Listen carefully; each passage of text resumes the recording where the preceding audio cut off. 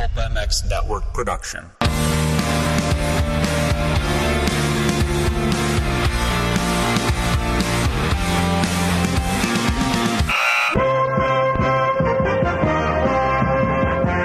Welcome to the Pulp Hockey Show with Ray Ferraro and Steve Mathis. Support the show by clicking the Amazon banner on pulphockey.com before shopping. Follow the show on Twitter at Pulp Hockey. Subscribe on iTunes and find us on Stitcher or your favorite podcast app. On a ruined wind to see, I promise, right in front of you. Welcome, everybody, to the Pulp Hockey Podcast. Thanks for listening. Get it on iTunes. Get it on Stitcher. Get it on any kind of podcatcher if you got a Droid phone. Or go to pulphockey.com, old school way. You can listen on that as well. The number 2, UNDR, the best men's underwear out there. A lot of NHLers run it, as well as some Major League Baseball players, some golfers. Please check them out. Use the code Ferraro20 when you check out at 2 Under, the number 2 UNDR, and save with 2 Under. And we thanks everybody for listening. We appreciate it. Please review the show on iTunes or Stitcher and leave us a mark. Let us know what you think, and we really appreciate it. Some great feedback from you guys. Follow us at Twitter at Pulp Hockey, or of course Ferraro. You guys all follow him anyway. So, all right, let's get right into it. This is first round of playoffs are over, and on the line over 400 goals. 1,200 games. Incredible career. Now the lead analyst for TSN and as well as NBC Sports Games. Ray Ferraro, what's up, Ray? I am back home, Steve, finally, after a jaunt across the first round, which was awesome. Mm-hmm. And come to think of it, I did 7 games for NBC Sports and didn't watch one bad game. Yeah. There was not round. one. I think this first round, I'm sure there's been another round that's been as good, but 18 overtime games. Me and you were talking last week and saying like the first round and the finals are the best of the Stanley Cup playoffs, and I think we just saw why with the first round. Before the series started. All the series started, we were saying, like, the only series I can't build a case for a team winning is Toronto. And then 5 games go to overtime. Right, yep. So it was an awesome first round. I'm home for a week, and then next Tuesday I go to Paris and Cologne, Germany, for the World Hockey Championships. So we're over there for a few weeks. How many games are in Paris and how many are in Cologne? How does that work? I don't know, 1,000 in Paris and 500 in Cologne. I'm not really sure. Actually, what happens is they're broken up into 2 pools. Okay. And they just call them Pool A and Pool B. The pools are determined by the way the teams finished last year. Yep. And their World Hockey rankings. So we're in Paris because that's where Canada starts. Mm-hmm. And so our preliminary games are in Paris, and then when they get to the crossover games, some teams stay in their respect, like the top seed will stay in their respective city. They don't have to travel. And then the quarterfinals, the semis, and the finals are in Cologne. Okay. All right. Should be interesting. So I've done, I was in Prague, in St. Petersburg, and Vienna. Uh-huh. And they've been, so it's my 4th one. They've all been outstanding tournaments. I know they don't have the cachet of the Olympics or anything. Not all of the best players are there, but it's really cool to see what the European fans do and think of the World Championships. Like it's fun. It's like a soccer atmosphere. They're like in Prague, they had this chant they do. And basically, it says, it's in Czech, the chant, and it basically said, "If you're not jumping, you're not Czech." So the whole stadium, the people are jumping up and down for long stretches of time. Like you feel the building move. Jeez. Then we'd get in the subway to go home, and these guys that have had 72 beers, they're doing it on the subway. Like it was crazy. It was so fun. So that's where I'm going, and then I come back, I guess, probably mid-third round, somewhere around there. And then for TSN, we'll do the finals, or like for Sports Center and stuff. Yeah, you guys have are you in the arena? Are you set up in the desk and you do that? Yeah, we'll be. I don't know exactly where we are because it all depends on what space there is in the arena. Some rinks are smaller. We prefer, of course, to be in the rink. The politics. Rogers gets first crack at it, and then NBC has their studio, of course, and then after that, we all kind of look around for the space, and I don't know how it gets worked out. They just tell us where to go. Yeah, a lot of politics involved in that for sure. Oh yeah, everybody gets along so well. Hey, at the European races I go to, dirt bike races I go to, the big thing is taking the blade off the chainsaw and bringing the chainsaw into the arena. Awesome. Do you have that or no? Do you see that any? No, we do not have that. Yes, we have no lawyers in Europe, right? Nobody cares. Yeah. And they bring chainsaws without the blade, and they let that thing go, and it is loud, and they have chainsaws all day long. It is. So now, one thing that I don't know why we don't have them here. I'm not really chainsaws sure, without blades? No. Beer gardens. Oh yeah. So I'm sure they have them at the races. Yep. Oh yeah. Well, the World Championship beer gardens, you can hear them from 3 blocks away. And usually the Latvians are in there. Right. Sometimes they don't even have a team there. And what's so cool about this, when I say about what it means to them, is so last year Hungary made the World Championship, I think for the first time since the 20s. Wow. Okay. There were people that traveled. I don't want to guess the number because I'll get it wrong, but there were people that traveled that paid the equivalent of a year's salary to come and watch their team. Yeah. And so at the end of the game, the winning team, they always play the national anthem. Once the anthem's finished, everybody leaves the ice. Well, the players from Hungary would go down to their cheering section, and their fans would sing the anthem to them. Win or lose. Yeah. Right. But it was amazing. And cool. You couldn't help but be kind of caught up in it. Yeah. So now the IIHF is saying, no, you guys have lost. You got to get off the ice. And they're like, they're basically, they said, hey, look, we haven't been in the tournament since the 20s. Yeah. We're going to stand out here. And then they won a game. And so we said on the air, it's the first time I've heard the anthem with music. Because it was just these, hundreds of people singing the anthem before. It was awesome. How tough is it to go over to these places and follow the NHL playoffs? I mean, you're calling games, sometimes 3 a day, you've told me. Yeah, which I got to tell you is too many, but that's the way it is. Right. And then you got to recap what's going on in the NHL. Obviously you just want to know what's going on anyways, but the biggest problem is it's actually easy to watch the games because they're on in the middle of the night. Right. But eventually you have to sleep. Yes.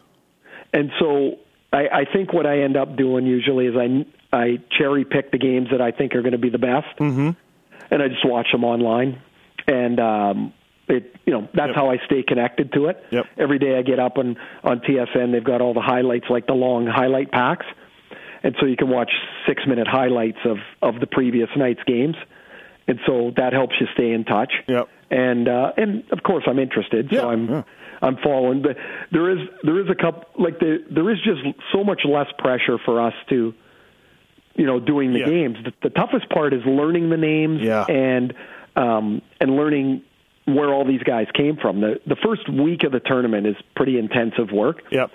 So Hungary but you always get the couple of things that make you giggle like a 14-year-old. Right. So Hungary had this player, and he's actually one of their better defensemen, and his last name's Stipshits.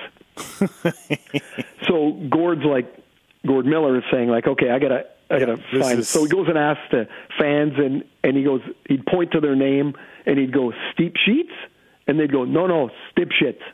Then he asks the manager, he's like Steep Sheets, and he's trying to get it to be Steep Sheets, right. But they're like no Stipshits. So every time he would say his name, I'd giggle like a little kid. Yeah. And so the one thing I could never get him to do though was. There's a guy, he plays in Carolina now, Sebastian Aho. Yeah. And so he's a terrific young forward for Carolina. There's a defenseman from Sweden. Mm-hmm. His name's Sebastian Aho. So there's a Sebastian Aho, the forward from Finland, and Sebastian Aho, the defenseman from Sweden. So I wanted Gord to say, but he just wouldn't do it. Whenever they were fighting for a puck in the corner, say there's a couple of ahos battling for a puck in the corner. And he's like, I can't do that. I'm like, why not? It's factual. Yeah, Gord. Awesome. So I guess I look at the tournament a little different, but it's fun to do. And then we get back for the next best round of the playoffs, which are the finals. Yeah, absolutely. No, it should be interesting. All right, so I want to talk to you a little bit about the series going on, but the series had just wrapped up. Go through the teams that lost a little bit. So, gee, where are we starting? You know what?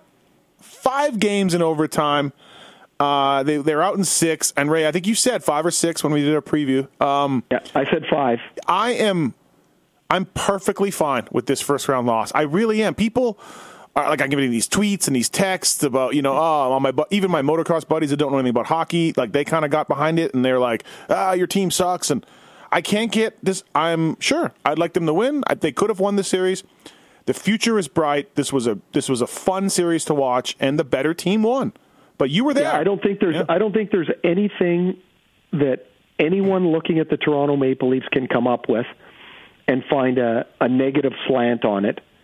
Well, actually, the only thing I could give a negative slant on this Maple Leaf season, and I'm being serious here, is I think the Leafs do the game a disservice by not allowing their first-year players to have any interaction with the media. Because these are the young stars of the game. And you mean to tell me Austin Matthews can't do a walk-off interview after a period? Yeah. Or Mitch Marner can't do a pregame interview and warm-up? They're farting around in warm-up anyway. Yeah. And I think the Leafs, this comes from Lou Lamoriello all the way down. I know they're trying to protect these kids in a really intensive market, but I think the league either has no courage or no sway, and they let the Leafs dictate this process. They don't do the league, and these young players, they don't do them any benefit. It only grows the game. Wouldn't you like to know a little bit more about Austin Matthews' personality? Yeah. Like, I can tell you he's a terrific kid. I've talked to him several times. I really like him. He's got a good sense of humor. But you never see that. No. And Mitch Marner, he's always kind of stirring the pot. He's always got something to say. And he's a really energetic kid. But people don't know that. Well, what's wrong with knowing that? Other players do it across the league. Like, were you not entertained this year with Patrick Laine? Yeah. Yep. And part of it is what he says. Yeah. Nobody thinks anything worse of him. He's not distracted by sitting there for 5 minutes and doing over the boards. It's 5 minutes, 2 minutes, doing an over the board interview. Yeah. Like any of that's the only negative I can come up with, because they hit every other mark. And the Leafs and their fans should be pumped about the way their team played this year, the way they grew, the way they played this series. And the better team won, and they should enjoy it this summer, because there's no guarantee that next year is going to be better. Because most second-year players have a dip, right? There's always that sophomore wall that you hit a little bit. Now, maybe they won't. Maybe they'll be different than every other second-year player, but maybe they won't. And maybe of the 6 of them that played 70 games, maybe 3 of them will take a half a step back. Not a full step, just a little bit back. And you got to think that the teams that, like, I got to think Florida is going to be a little better next year. That means they're going to take points from somebody. Yep. Right? I don't know who, but they're going to take points from somebody. I think Carolina will be better. They're going to take points from somebody. So there's no guarantee that the Leafs are on this 10-year straight upward climb. But what there is hope and real promise for their team. I was stoked in game 2 or 3 when they said, hey, Carl Alzner is out. I'm like, that's good. That's real good. But it didn't really help the Leafs at all. Like this, I thought, hey, Alzner's pretty good. Looking at him for he's a UFA. I always liked this game, the little I watched, but it seemed like they were able to overcome that, the Caps, no problem. Well, here's what depth is, right? So and who has it and who doesn't. So the Leafs lose Roman Polak, and a guy that had been shredded a lot in the media. Yeah. His analytics suck, and They don't like the way he plays. He doesn't move the puck well. Whatever you don't like about him. He gets hurt. Martin Marincin is in. And if Roman Polak was in, maybe he's standing beside Johansson beside the net. Yeah. And the overtime goal doesn't go in. And Roman Polak is a very hard player to play against. He's not letting you. So my point being, their depth became Martin Marincin. Mm-hmm. The Capitals had Nate Schmidt. I thought in Game 6, Nate Schmidt and John Carlson were by far the Caps' best players on the blue line. Schmidt can skate. He's not scared to make a play. He's almost a little reckless in the way he plays. I really like him. And so Carl Alsner is 180 degrees from that. Safe. Yep. He doesn't go up the ice very much. I think if Alsner's ready to play, the Capitals are going to have a real decision because I think they need Nate Schmidt in the lineup. And so that means, do you take Brooks Orpik out? Who looked slow. He did look slow. He looked slow. I was pumped. Maybe they'll play 7 defensemen too. Yeah. But I don't really like that. Right. I would, if I'm Washington, I would keep Schmidt in the lineup. Yep. Yeah, it was a good. How was it being there in that game in Toronto, man? How was that? It was awesome. Yeah. I mean, I thought Toronto was going to win. About halfway through, you could sense, and I could hear because I'm standing right there, the frustration on the Capitals bench. Oh yeah, they hadn't scored. They weren't really carrying the play. Toronto wasn't carrying the play either. But I could sense a frustration of, man, these guys are like. Did you ever see the movie Rounders? Yeah. So when Teddy KGB is playing Matt Damon and he's like, and Damon keeps folding his hand. Yeah. And he goes, hanging around. Yeah, hanging around. Yeah. That's what the Leafs were doing to them. The Capitals were Teddy KGB, and the Leafs were Matt Damon. Yeah. And they just kept hanging there. And the longer it goes, man, what if there's a break? Well, the puck hits the glass, comes out, and Matthews scores. Mm-hmm. Now they're like, damn, if we don't, man, we might have to go back for Game 7. Love that stanchion. It should have gone to overtime in my mind because the Leafs got a really lucky bounce, and then the Capitals got a lucky bounce. Yeah. And the goals, so it's 1-1, and you go to overtime. Yep. Yeah.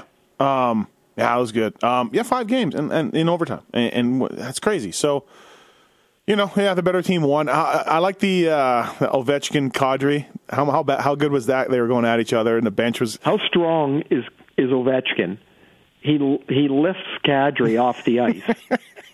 Yeah. I was, it was like he was in a rodeo. Yeah. And then Kadri's literally 5 feet in the air. Yeah. Kadri weighs 190 pounds. Yeah. But I like how everyone was there just chirping him, and they're in him. And Kadri's not scared. He plays that game fine, right? I think Kadri, why he's good in this role is he likes being the center of attention. Yeah. He likes being in the mix. Mm-hmm. He likes being important. And unless you're dumb, you look at the Leafs and you go, oh, our top center is the 19-year-old. Yeah. So if you want to be important, you've got to do something else. And he had a fantastic year. Yep. Yeah, he really did. 30 goals. It was great. So before we get out, and so the Capitals now go play the Penguins. Yeah, let's before we preview the series coming up, we'll get your picks again for Ducks, Oilers, Caps, Pens, Predators, Blues, and Sens, Rangers. Before we do that, let's get a little bit into the autopsy of each team that kind of went out, and you tell us what you think they should do or what needs to be done. We'll go the Leafs. Obviously, they're my guys. I follow them a little closer. I think they need help on the back end a little bit. Zaitsev looks good. Gardner and Riley are good. JVR's in his last year of the deal, as is Bozak. Do you see one or both of them playing out the string with the Leafs, or do they move those guys? I think one of them will get moved. Mm-hmm.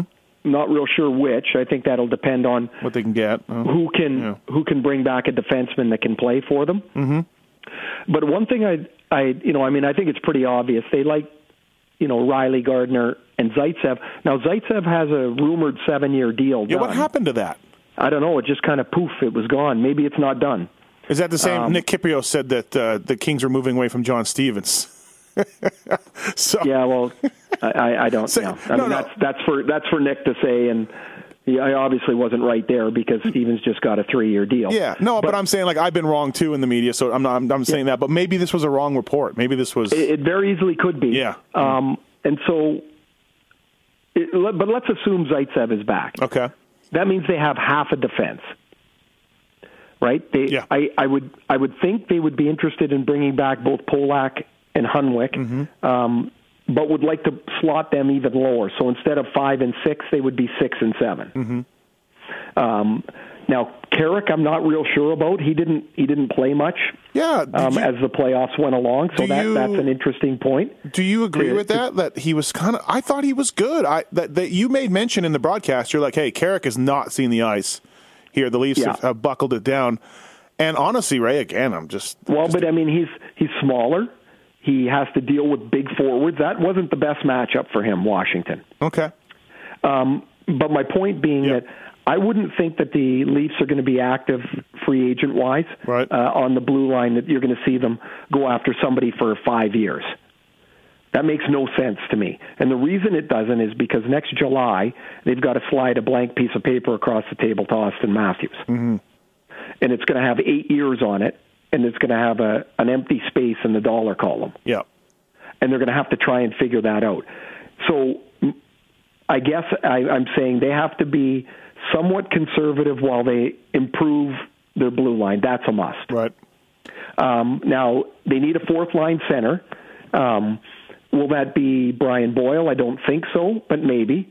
And if it's not, is it Freddie Gauthier? Or do they want a veteran to compete there, too?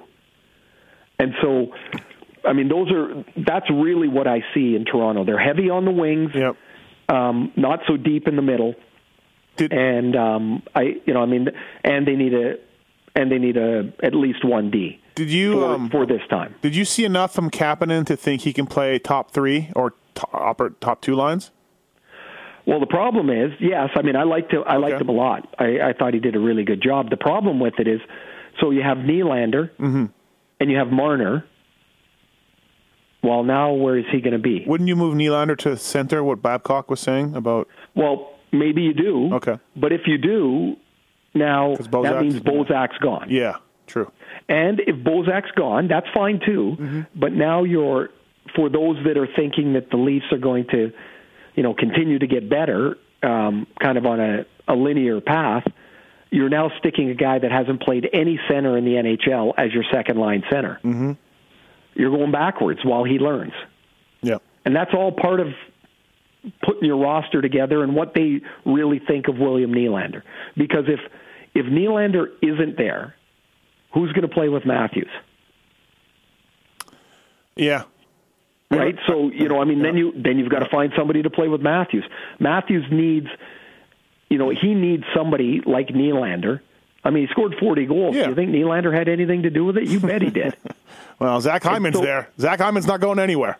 So. Well, yeah, but the best Leafs team is not Zach Hyman on their top line. Yeah.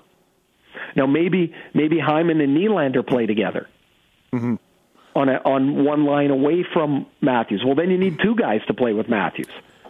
So, but just think of that. So that's one decision, moving Nylander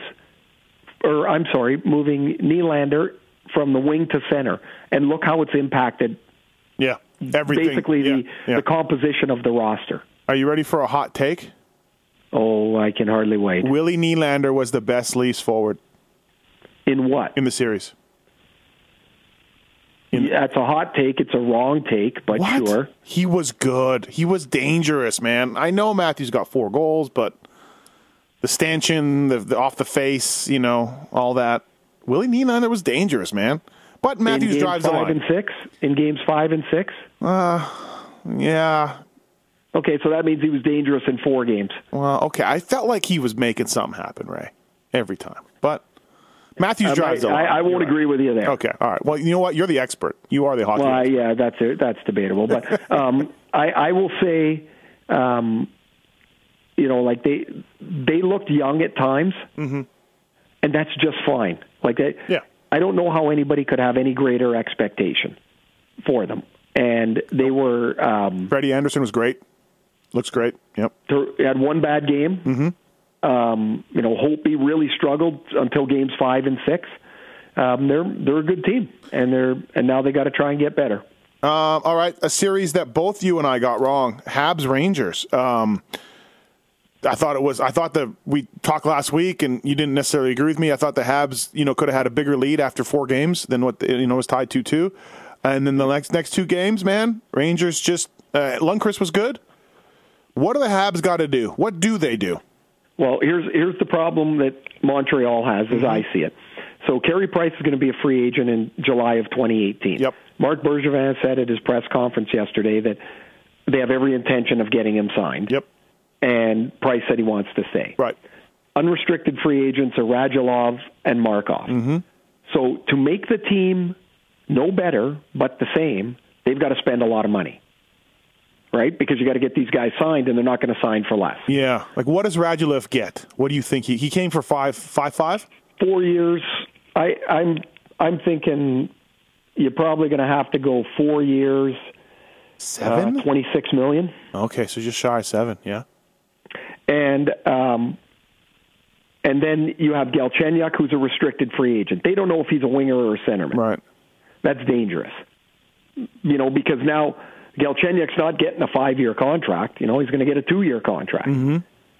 So the reason that Montreal lost, Claude Julien said we had lots of offense and no finish. So they had lots of chances and they didn't score. I would agree with that. Would you? Yeah, sure. Yeah. That's great. Okay. Well, next year you got the same guys, Right. and you're going to have lots of offense and no finish. No finish. So a guy like Ilya Kovalchuk becomes interesting to me. Whoa. Kovalchuk wants to come back to the NHL. Is that true? Is that report? Yeah. Yes. Okay. Absolutely. All right. Okay. And so now New Jersey would have to trade him if he's going to sign anywhere else. Because he could sign as a free agent if all other teams say, yes, that's fine. They all give their go-ahead. Yeah, sure they will. No chance. Right. So Jersey's going to get something for him. But wait, if I'm Jersey, I just say, yeah, come on back. Maybe. You're not going anywhere. You're playing for New Jersey. We need scoring. We have Mike Camilleri. Yeah, but if he says to them, I'm not going to come back to you, and they say, well, then you have to stay. Well, he's already left once. He'll stay. I guess. Yeah. Okay. But if you're Jersey, why wouldn't you try and flip that for an asset? Yeah. So I don't know what even the price range or price market would be on that. Yep. So you played with him, right? But in Montreal, I played with him. Yeah. Did you like him? I think the guy's terrific. Like him a lot. Was he a good dude? Really good. He always seemed to was he misunderstood, or because he's Russian, or people? I think people didn't really quite get Covey. Okay. I think, and I've always said about him, his biggest problem is that to every problem he thinks he's the answer. Oh, okay. So the bigger the problem, the harder he tries. Yep. The harder he tries, sometimes it looks worse and worse. Okay. And he's older. I think he's probably I thought in Jersey before he left he was outstanding. Yeah. And went to the finals with the Devils against the Kings. He's a really good player. Yep. But back to Montreal is that they don't have a center ice position that you can rely on, and they don't score. And so they're saying they're not going to make major changes. Well, if they're not making major changes, then they're not a cup contender. And they're going to have to find a way to increase the number of people that can score more easily. And until they do that, it's not going to happen. Remember at the deadline, they added 4 guys that were tougher and bigger, and I said at the time, what they did was they got 4 taller guys. They didn't get better. They just got 4 taller guys. Yeah.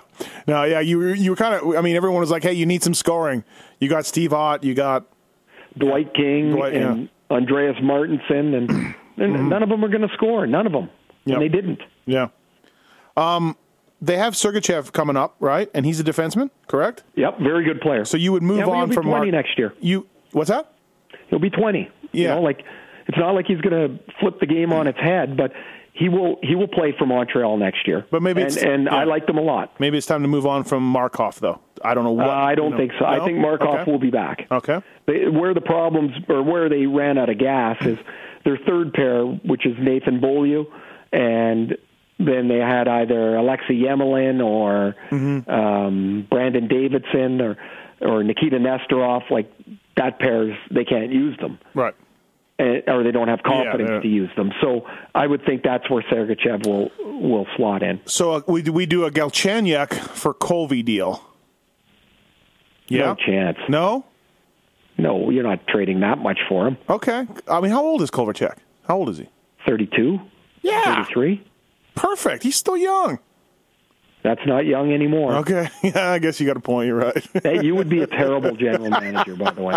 If you're willing to trade Galchenyuk for a guy with 2 years left, I don't know what Galchenyuk is. Like you said, like he scored 30 goals last year. I know, but doesn't he seem like he gets like no one, like he's always fighting with Montreal or their coaches, whether it's Julian or whether it's Therrien, like they're always. Well, I don't know if he's fighting with them. Well, I think they'd like more from him. It's always a bit of a controversy. Remember for years that in Toronto that people couldn't stand Kadri. They always thought that he was underachieving, and look at this, he's 26. Yep. Yeah, dangerous to give up on a young guy. Yeah, no, you got a point. All right, let's move on to the Blackhawks. I was a little shocked at Stan Bowman's end of the season sort of statement. Yeah, they got knocked out in 4. It was amazing. No one picked that at all. Never mind 4 games. No one picked them to lose it. Period. And Stan Bowman was just like, "This is not acceptable. We're not. It's never going to happen again. We'll do whatever." I mean, I don't know if that's all just for the public consumption, but you had a good year in the regular season. The Blackhawks did, and you can't win every year. They don't have a ton of depth. They keep pulling these guys out that Hartman and Panarin a few years ago. You're like, huh? You got 2 guys making 10.5, and it's tough. It's a tough way to build your team. See, that's the problem that other teams are going to have too. I mean, when your star players start chewing up that much of your salary cap, you've really got to fill in and be successful filling in around them. So what I saw, I did 2 of those games. Yep. And what I saw is you had a bunch of players that had played 125 playoff games and a bunch of guys that had played 5. Mm-hmm. Like nothing in the middle. And so I would think, as they're looking at that team, like guys like Hartman and Schmaltz, Tanner Carroll, Richard Panik, those guys will be better, I would think, with a little more experience next year. Yep. Like that's my view. Their problem on the blue line, they got a real problem. Brent Seabrook looks slow. He's 32 years old in April. Mm-hmm. He's got about 5 years left on his contract. Yep. Like, what are you going to do? You got Duncan Keith and Hjalmarsson. After that, it's like, they brought back Johnny Oduya. They brought back Brian Campbell. They brought in Michael Kempny from the Czech Republic. And you're just kind of like, and you got Trevor Van Riemsdyk. You're kind of, I don't know, you're just trying to piece it together and hang on together. Yep. They've been ravaged by their success. Mm-hmm. It's really difficult to carry on, and eventually we saw in Detroit that all good things come to an end. And in Chicago, they're going to have to make some changes for sure. Yep. The problem is, how do you go make the changes? Yeah. Maybe their most easily tradable and most marketable player is Corey Crawford. And so, because they've got to free up cap room to bring players in. Mm-hmm. Now, can they get by with Scott Darling in goal? Yeah. And if they move Crawford, well, what if they move Crawford and get a couple of, like a player and a pick back, and a high pick, and then they flip the pick for a player. And so for the same money you're paying Crawford, $5.5 million, you might be able to fill in a couple of spots that you really need help. Yeah, and Darling's new deal won't be any more than that. It might even be less, right? He's UFA. It's going to be less for sure. Yeah. So I mean, it would be less in Chicago, and if it's not, then they would go ahead and move on from him. Yeah, and they wouldn't be able Crawford, to. right, yeah. They wouldn't be able to. There would be no point in having a goalie making the same as Crawford. Is what Stan Bowman said? Does that matter to you, or is it just all window dressing to the public, to the fans? It doesn't matter to me. I mean, now he fired Mike Kitchen. I saw that. Who is Quenneville's longtime friend and assistant coach. There's always been an uneasiness in the Chicago front office. And there's always these internal battles and power struggles that are going on. And this is interesting, even though it might just seem to most people like an assistant coach. But him and Q are tight. Very tight. They played together with the Maple Leafs 150 years ago. Right. They coached in St. Louis for years together. Joel came to Chicago. He brought Kitch with him. Yep.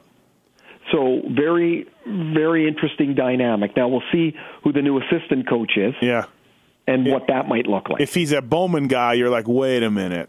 Right. Well, then you can see where things start to get uneasy. Yeah, for sure.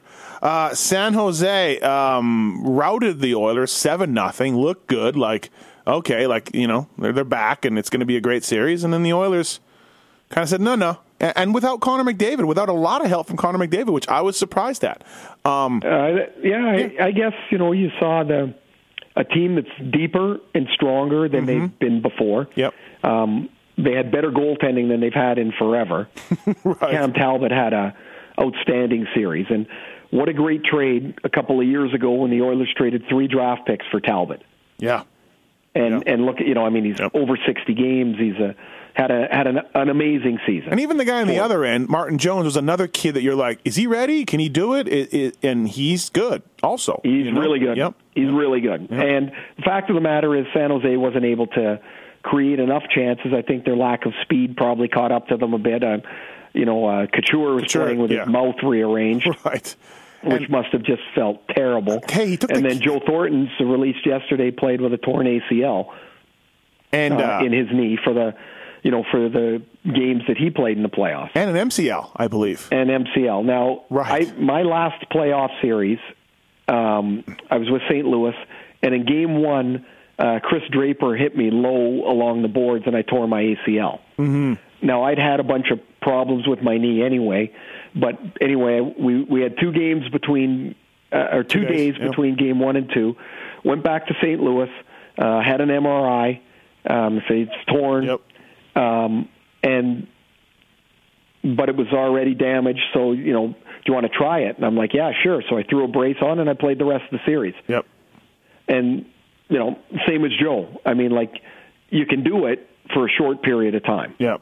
But so he wasn't probably as effective as he would have normally been. But now San Jose's got, Thornton and Marleau are unrestricted now at the end of the year. Yep. What do they do with them?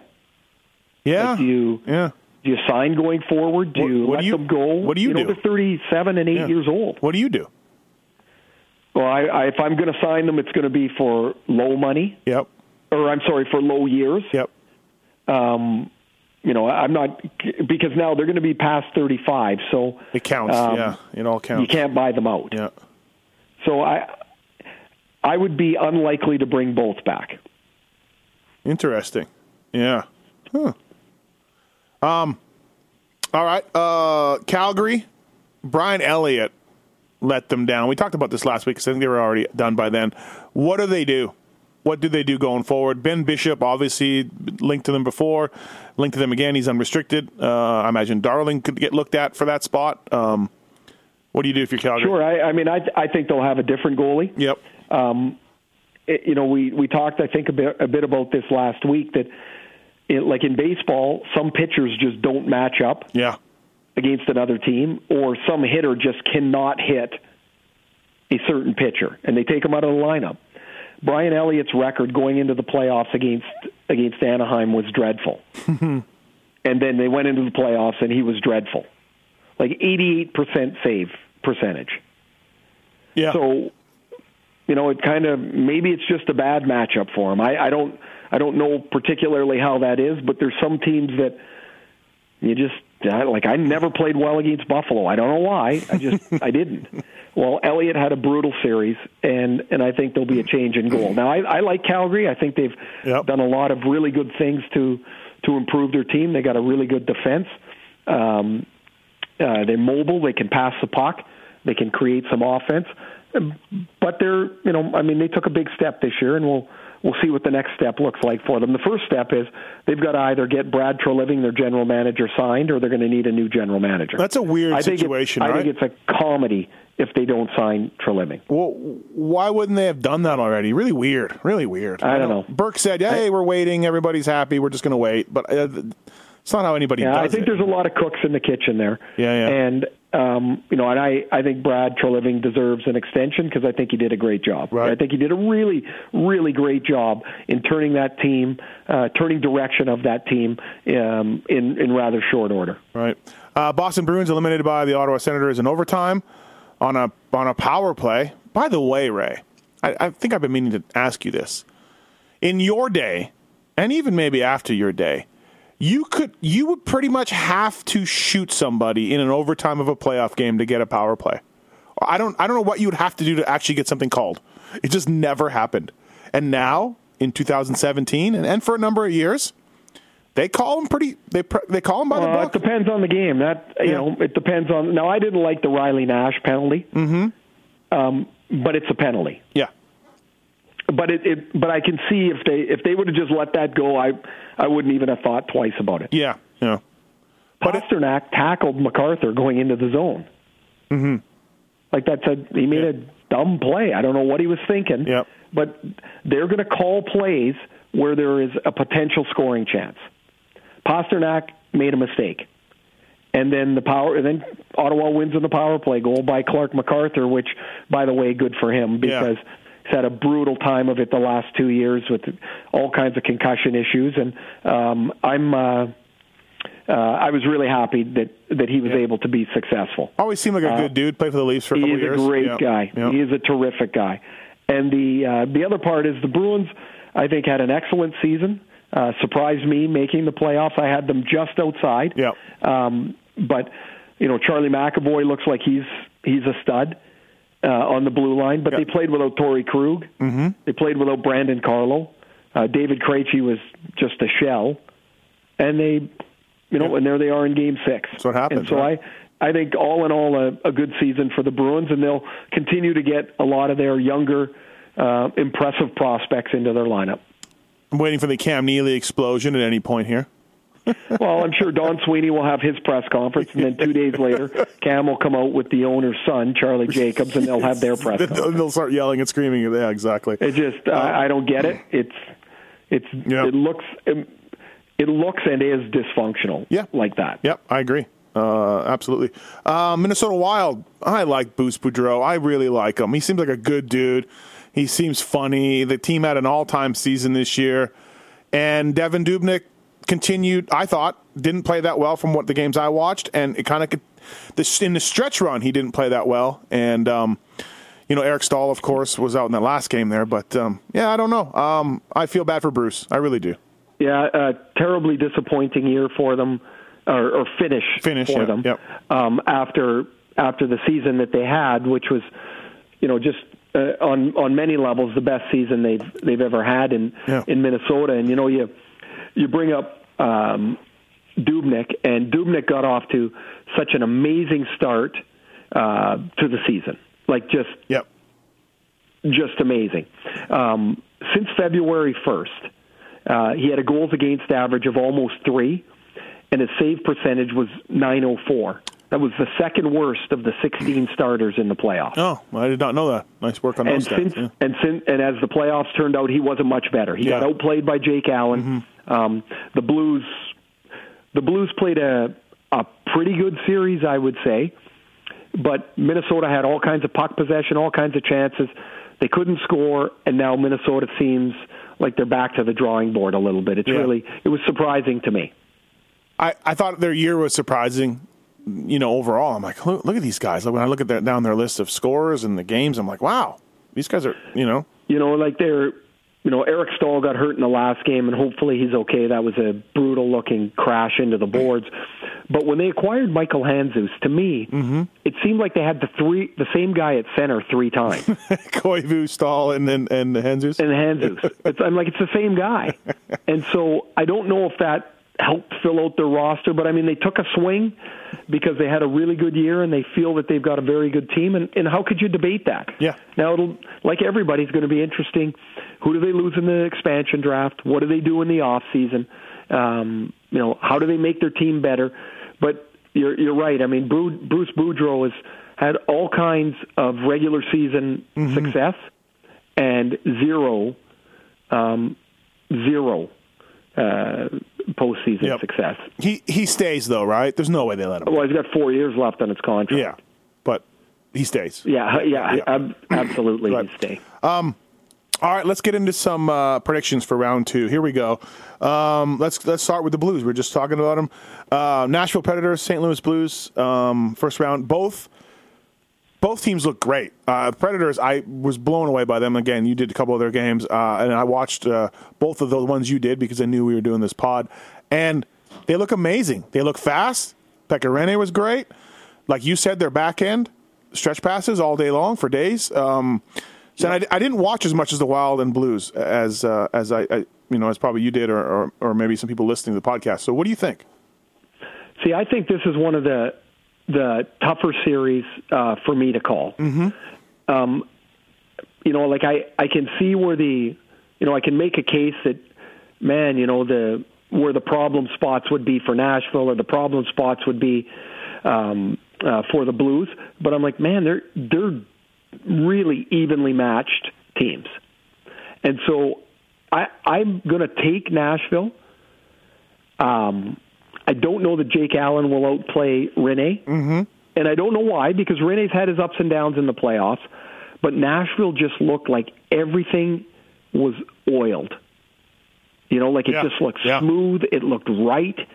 They play their top 4 defense a lot. They all play over 20 minutes. The top pair is Roman Josi, who, if people don't know much about him, watch him. The guy's fantastic. He plays with Ryan Ellis, who looks like an 1850s general, like he should be out rolling around in the mud. He's got the long beard, and and so that's their top pair. And then Matthias Ekholm and PK Subban are their second pair. Mobile, they can move the puck. I think it'll be tough for St. Louis to generate offense. I'm going to take Nashville in that series. Okay. Oilers, Ducks. God, I want the Oilers to turn it on and win. And not being a Canadian homer, like whatever. Like I do want to see Canadian. I don't know. I don't like the Ducks. I don't like Kessler. I don't like the game he plays. He seems really funny, like in interviews, but God, I don't like the way he plays. And Corey Perry. No, I don't. I know you don't. They're not an easy team to love. No, they're not. And Randy, but they're good. Randy, I don't like Randy. Right from the coach out. They're abrasive. They're right. They play a style that that a lot of people don't like, and the Oilers are interesting and fun, fast and exciting. young. Yes, exactly. And so, but I think Anaheim's going to win. You do? And I think they're going to win in 5 or 6. Oh, no way. Really? Yeah, you think it's going to be short? But same sort of thing, though, that I thought with Toronto. Mm-hmm. Like, you can lose in 5 games and every game be tooth and nail. Right. And so in my opinion, whether it's 5 or 6, I think it is tooth and nail type games. I think it's really close. Yep. I just think Anaheim's got too much right now. I read a preview where they're like, Kessler's going to be shutting down Connor McDavid, and I said, how's he going to keep up with him? Well, okay, but so this is what I think on that matchup. All right. So first of all, it's not just going to be Kessler flying against them. Mm-hmm. I think they'll play Getzlaf against them at some time. Mm-hmm. Getzlaf's not an easy guy to play against either. Yep. He's big and he can control the puck, which if he's got the puck, it doesn't matter how good McDavid is. That means McDavid doesn't have it. But if Kessler's on the ice, I think you'll see Cogliano near him a lot because Cogliano can really skate. Yeah, he can skate. And where the people in Edmonton are going to really hate Kessler is when the whistle stops play. Yeah, exactly. Because they're going to hate that Kessler's going to get inside of McDavid's jersey. You must know Ryan pretty well from the Vancouver days. I don't know him well at all. Oh, okay. What I do know is he's always, when I talk to him, when I've seen him, mm-hmm. He's always a good guy to talk to. He's entertaining. And, yes. I like him. I don't deal with him on a daily basis. I never played with him, of course. He'd be a pain in the ass to play against. Yeah, definitely. But I think Anaheim their defense is so mobile. I think they're going to get Vatanen and Fowler back, and that's going to be a problem for Edmonton. So I'm going to take Anaheim in 5 or 6. Josh Manson played pretty well in that series. Really good player. When I mentioned Josh Manson as a Leaf possibility, when the Leafs were talking about acquiring a defenseman, or the media, we were talking about it, and people were like, well, what's he do? I'm like, Josh Manson is good. Yeah. He can move the puck. He can shoot it. He's tough. I really like him. He's Dave's kid, of course, but he's not Dave, thankfully, for the rest of the league. He scared the hell out of me. He was a very scary man. He was. Yeah. But he's got some skills, unlike Dave. Dave did too. Dave had a good shot. Dave was a good player. Dave had a good shot. Dave was not just a terrifying person, but he was a terrifying person. I helped him out with some dirt bike parts, Dave Manson, through a mutual friend in Saskatchewan. Yeah, for Josh's brother, and so then I talked to him a little bit here and there, and he seems like a very nice man. Everybody says he's a really good guy. I don't care. When I was in front of the net, he used to cross-check me and anyone else that happened to stand there until he got tired. Yes, he was very, very hard to play against. Yeah. I was debating in my mind, is this Dave Manson, this nice guy on the phone right here? That is him. All right. We'll save the best series for last, I think. So let's go Rangers-Senators. What do you think? It's really interesting to me that, a trade that happens 8 months ago that you just read and you go, oh, that's interesting. Now you come back in the playoffs, and Mika Zibanejad for Derek Brassard becomes a focal point of this series. Yeah, interesting. I forgot about that, actually. I totally forgot. And so Derek Brassard, who had the reputation, they called him Big Game Brass in New York, he got traded, and they bring in Zibanejad, who had a terrible start to the series against Montreal, came on late. Brassard ended up with 8 points in the 6 games, and he's going to be fired up to go back to New York. I do, as people probably know, I do 25 Senator games a year, and I've got a lot of respect for the way that they just find a way. Yeah. Whatever it is, they find a way. Now, I think New York's going to be a little bit too much for them, but this will be a low-scoring, lots of 2-1, 3-2 games. I think New York wins in 6. Bobby Ryan's back. He's back. Well, he took 7 months off. He had a brutal year. He did, yeah.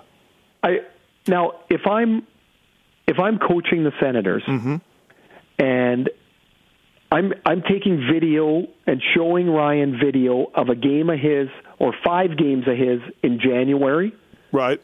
And then I'm showing him the 5 games here, and I'm going to say, you tell me the difference. Yeah. And the difference is, in January, he was on the outside of the play all of the time. And now he's on the inside of the play. He gets inside the dots. He gets inside the hash marks. Yeah. Look at where his goals have been. He got 3 that I remember in the first round. One was a beautiful play off the wall that he deked and drove hard to the net, got across the net and scored. One was a deflection that hit his stick in the last game and went in. One was the overtime, a deflection from the top of the crease. Get to the front of the net. Yeah. There's an old saying, right? If you want a haircut, go to a barber. If you want a steak, go to a butcher. You want goals, go to the front of the net. Right. Hey, you called some of those Habs Rangers games, and you made a mention last week. You were like, I thought Rick Nash was really good in the last game. I think it was Game 4 Game 4, he was awesome. Okay. I thought he carried that on. I noticed him way more in those games. For whatever reason, Rick Nash became Rick Nash. It's funny, Steve. As you know, I don't necessarily cheer for. Right. I just do the game. Yeah. When I do cheer for guys that I've met, that have given me a good impression of just the way they are. Rick Nash is one of those guys. When he does well, I'm like, well, and I don't even really know him. I'm like, well, good for him. Right. He seems really honest and really fair and really earnest about what he's doing, and he really wants to do well. Yeah. And his reputation was not great for a playoff performer early in his career. That's changed a little bit, and I'm looking at him and I go, that's what Rick Nash should be. So I'm with you. Don't you just hear these stories about guys that you, like you said, again, I cover the supercross, motocross world. There's some guys I don't really know, but there's lots of douchebag stories about them. And you're like, okay, whatever. He's never done anything to me, but I've kind of heard a lot about him. And then there's guys that everyone has nice things to say about, and you're like, I want to see that guy succeed. He's a good dude. And you don't even really know them other than to say hi. Right. Yeah, let's say, what's going on? And you're like, The guy's a good, he seems like a really good guy. He looks, man, he's had a tough go of it here, man. I'd like him to do well. Yeah. So you got Rangers in 6. Is that what you said? Rangers in 6. Yep. All right, Caps, Pens. I see this. So Letang is still out for the Penguins. Is Fleury? Does he have the ball now? Is Matt Murray? Matt Murray hasn't even skated yet. Oh, okay. So he's not even skating. All right. I hadn't heard anything about that. So this is Fleury's playoff, probably. Yeah. For now. Yeah. Ice. Phil. Phil has been on it. Phil's been playing well. Yep. Is this a little bit like the Leafs series, Ray? In the sense, I see Pittsburgh being a faster team than the Capitals. Yeah. So what have you picked the team to win? Yeah. Have you picked the team to win the series? No. I'm not. Okay, I might surprise you. Because I want to hear, because you're smarter than me, so I want to hear what you got to say, and then I'll tell all my buddies this is what I pick. Oh, don't do that. I was 5-3 in the first round. I don't know what. I am not going to get surprised about the Penguins again. Yeah. I think the Penguins are going to beat them in 5. Jeez. Okay. And the reason that I say that is just what I watched in this Toronto series. At no point did I think, wow, they're really taking this over. Yeah. No, I agree. And I think Pittsburgh has. I don't know. There's just something about Pittsburgh. Yeah. I look at them and I'm like, you know what? They're not going to get beat here. I look at them and go, who are all these guys? Well, yeah, but we said that last year. We didn't know who Connor Sheary was, and we didn't know who... I don't know who Jake Gunsel is. I don't know. Yeah, well, but last year it was Sheary and Rust, and you knew who they were when they put the Stanley Cup over their head. Yeah. And now Jake Gensel's got 5 goals. Honestly, who's Jake Gunsel, Ray? What is his deal? He's a person who's got 5 goals. I couldn't tell you anything about him before this year either. I'm like, who the hell is he? Right. But that's a team that is drafted for the way that they want to play, and they've been able to plug guys in. I mean, they've had just a crazy amount of injuries. Yeah. Like you're almost like this. They got nobody left. Oh, here's this guy. Yep. They say he's doing well in the minors. I don't even know who he is. They brought him up, and he's good too. Oh, he's good. Yeah, look at that. Yeah. Right. So I don't know. I think there's something here, Steve, that I won't say disturbed, because I'm not disturbed about how a team plays. I don't care. It doesn't bother you that much, right? Yeah, it disturbed me about the way that the Capitals played. Yeah, and it makes me wonder if they can catch a gear that they need to catch, that they're going to have to catch to get to the Penguins. Yeah, it's going to be. So do you see this? So my analysis, Ray, is kind of right. You see this playing out a little bit like the Penguins are a better team than the Leafs, but same kind of problems are going to face the Capitals. Yes, exactly. Yeah. And so I think Nick Backstrom is a hell of a player. I really do. I'm still reeling from your hot take of that last week. He is the best player on that team, and. Except now they've got to play in the middle of the ice. Kuznetsov and Backstrom, they've got to outplay Crosby and Malkin. Yep. I don't think that's going to happen. Right. And so, that puts them in a deficit position in a lot of ways. Mm-hmm. And so we'll see. I mean, that to me is the path. They've got to outplay Crosby and Malkin. Yep. Can they do it? If they do, then they got a chance. And if they don't, I don't think they have a chance at all. So you're shaping up, Ray, roughly to a Penguins-Ducks final. Penguins beat the Rangers, Ducks beat the Preds, Anaheim-Pittsburgh final. That's kind of where I'm leaning right now. Right. And, of course, that'll be subject to change by next Tuesday. Yeah, exactly right. Everything will change. I feel so sure about it. Let's evaluate this before I go to Paris next week. How many jerk-offs on Twitter hold you to your playoff predictions and rub it in your face? Well, some guys tweet. I'm like, so what? Where were you before? You didn't say anything. I know, right? The guys that are ragging you, they're a fan of the team you didn't pick. Yeah. I get that. Sure, it's fun to say, hey, dum-dum, I thought you were supposed to know. Right. But all right, a couple things to wrap up here on the Pulp Hockey Podcast with the great Ray Ferraro. Over 400 goals in the NHL, people. That's a lot. Travis Green reports are he's got the Canucks job. Is that what you're hearing? That's what we are, and I think Travis will do a very good job. He's smart. He's progressive. Yep. What's really interesting about Travis, I've known him a long time. He's from Castlegar, BC. It's former Maple Leaf, by the way. Yeah, but he's from Castlegar, BC, which is 20 miles from where I grew up in Trail. So I'm a little bit older, and so I always knew about this young kid in Castlegar that was a big scorer and a really good player, and then he went to Spokane in the Western League, and he was a 50-goal scorer. And so Travis was always an offensive player. Yep. He never had much of a reputation of working hard.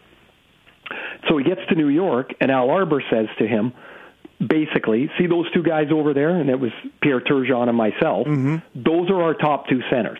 If you want to play, you better learn to check. And so in 1993... Or you're going to be with Claire. Yes. And so in 1993, when we went to the semifinals, Travis had evolved into being our checking centerman. He played nose-to-nose with Mario Lemieux in that series. And so somewhere in the whole mix of things, Greeny learned the value of work. He learned the value of being a top six forward and what a bottom six forward does. So it's a long way of saying that he's got a really good feel for what both sides of the equation might look like. And I think that's going to be really helpful in Vancouver for him. I feel like in his playing career, I think it was with the Ducks and the Leafs, more that era after he moved on from the Islanders, I feel like the media kind of didn't like him. Do you know what I'm talking about? Like, I feel like they always were like, oh, Travis, like, was he a jerk to these guys sometimes? Well, he might have been. Okay. I mean, I don't know. I wasn't around. Greeny's he's rather blunt. Yeah, okay. Maybe that was so, maybe that might have been the way. I don't know. I mean, those Leaf teams at that time, they weren't notable for having a bunch of great, pleasant people on. Yeah. Right? Like but that was the way they played. That's the way they were. Corson, Tucker. Yeah, I got it. Right. So that was kind of the way it was. Mm-hmm. Also, okay, before we wrap up, Ray, I was alerted to this on your Twitter feed. You retweeted or you quoted it or something. So you had a stretch where you scored 2 OT goals in a row or a winning goal in a row, and you assisted on the other. What was this about? I don't remember this. Yeah, in 1993, in the first round against Washington, we lost the first game 3-1. Yep. We won the next game in overtime. Brian Mullen came across the slot and shot it, and the goalie made the save, and I went to the net and jabbed the puck in. You want to get goals. Gave the goal to Mully. Yeah.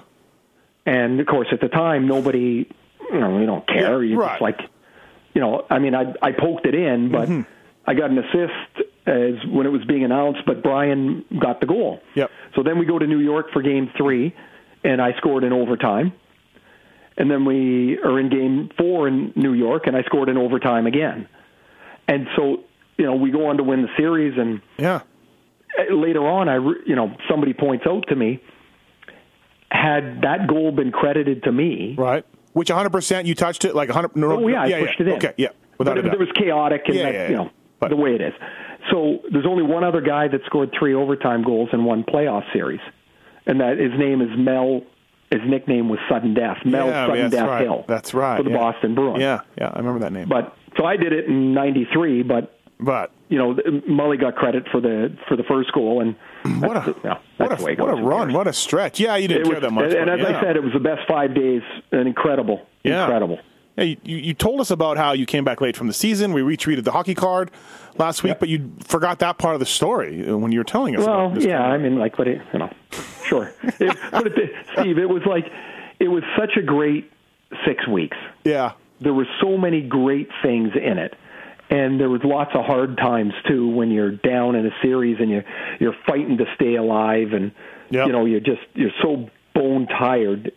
And I think that's, we won the second round, so we went to the semifinals. Yep.